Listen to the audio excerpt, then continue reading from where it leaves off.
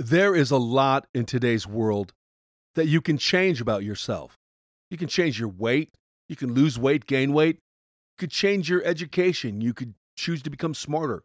You could even change your speed, practice running, your hair color, your job, your pay, right down to your strength level. But there's one thing a woman and a man can't change, and that's where we're going today.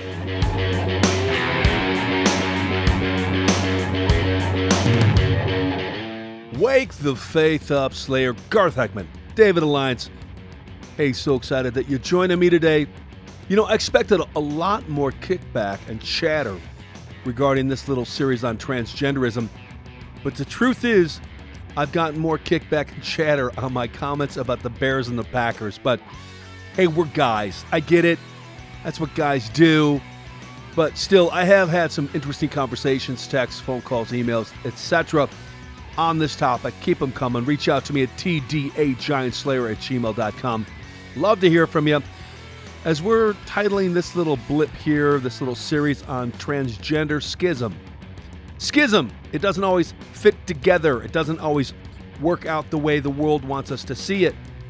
You know, I started out by saying you can change a lot of things about yourself, but the one thing a man and a woman can't change, a man and a woman can't change their sex.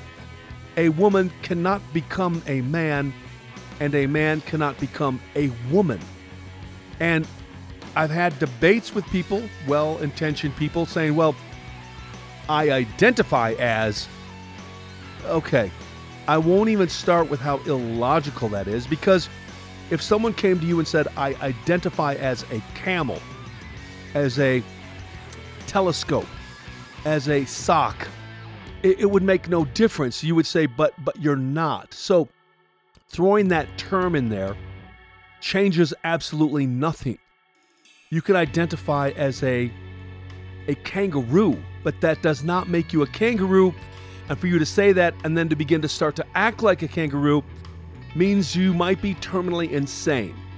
If you think that simply by saying that you identify actually changes and gives you the right to act counterintuitive to the way you were created.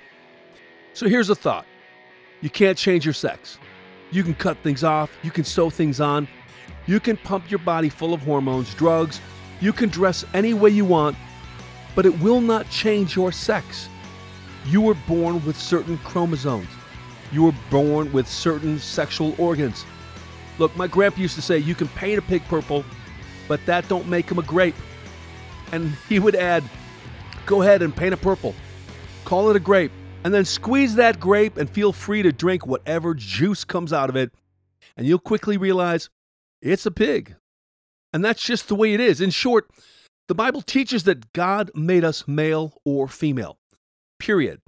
And no matter our own feelings or confusion, no matter how we identify, we should act in accordance with the biological reality of God's good and perfect design.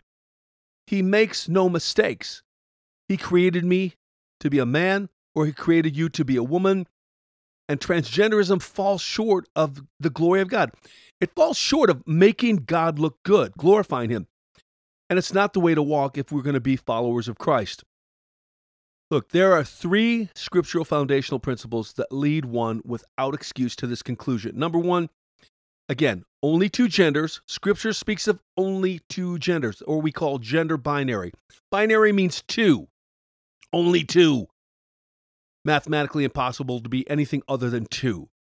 The Bible has no other design, shows no other creation, makes no room for any other gender categories besides male or female. Scripture has a lot of different pictures of how these 2 genders express themselves. And there are some pretty strong opinions in Scripture about how you shouldn't express those genders. But there are still only 2 genders. Scripture's clear. You are either male or female. Number 2, gender identity.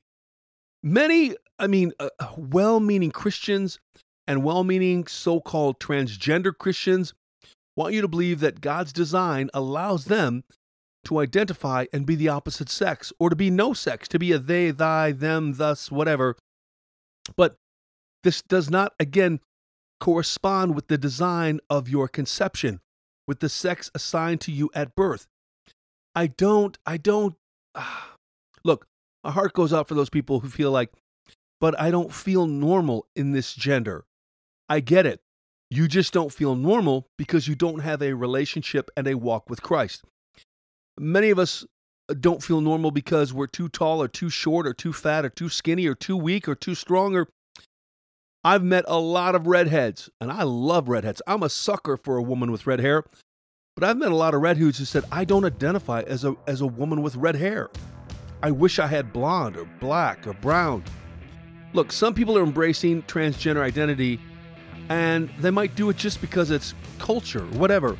But the truth is you identify, as Scripture calls you, a man or woman. See, the question is not whether such a person can identify or feels right or feels like they can coexist in their own skin as that identity. That's not the point. Look, we're full of emotions. We're full of different mental states at different times during our life. The question is, are you willing to live out God's design for your life? And we, obviously, as followers of Christ, realize Matthew 16:24, there's only man, there's only woman. And number 3, we see the idea of gender confusion. And this is the building block that follows naturally from the other two. If there are only two, binary, male and female, and it's God's idea, it's God's design, and we're meant to embrace it because He is perfect in His design, then our biological and creational differences as men and women, it stands to reason that the confusion of these realities would be displeasing to God. Meaning, I sometimes get confused about why I shouldn't steal or lie, or why I shouldn't lust. And it's hard. I kind of go, but my wife doesn't want to have sex with me for the next 5 months, or, I'm not making ends meet. I need to cheat or skimp or steal. I need to tell a white lie here. And we're confused on what we know to be true, but that doesn't mean it allows us to act differently than what Scripture calls us to. Of course, we ramp it up when we talk about gender identity because people can pull our heartstrings and say, but that's not who I was created to be. Well, we were born sinners, but we're created to have a relationship with Christ and God the Father, but it won't happen if we confuse our gender. This is Garth Eckman, David Alliance. Keep slaying giants.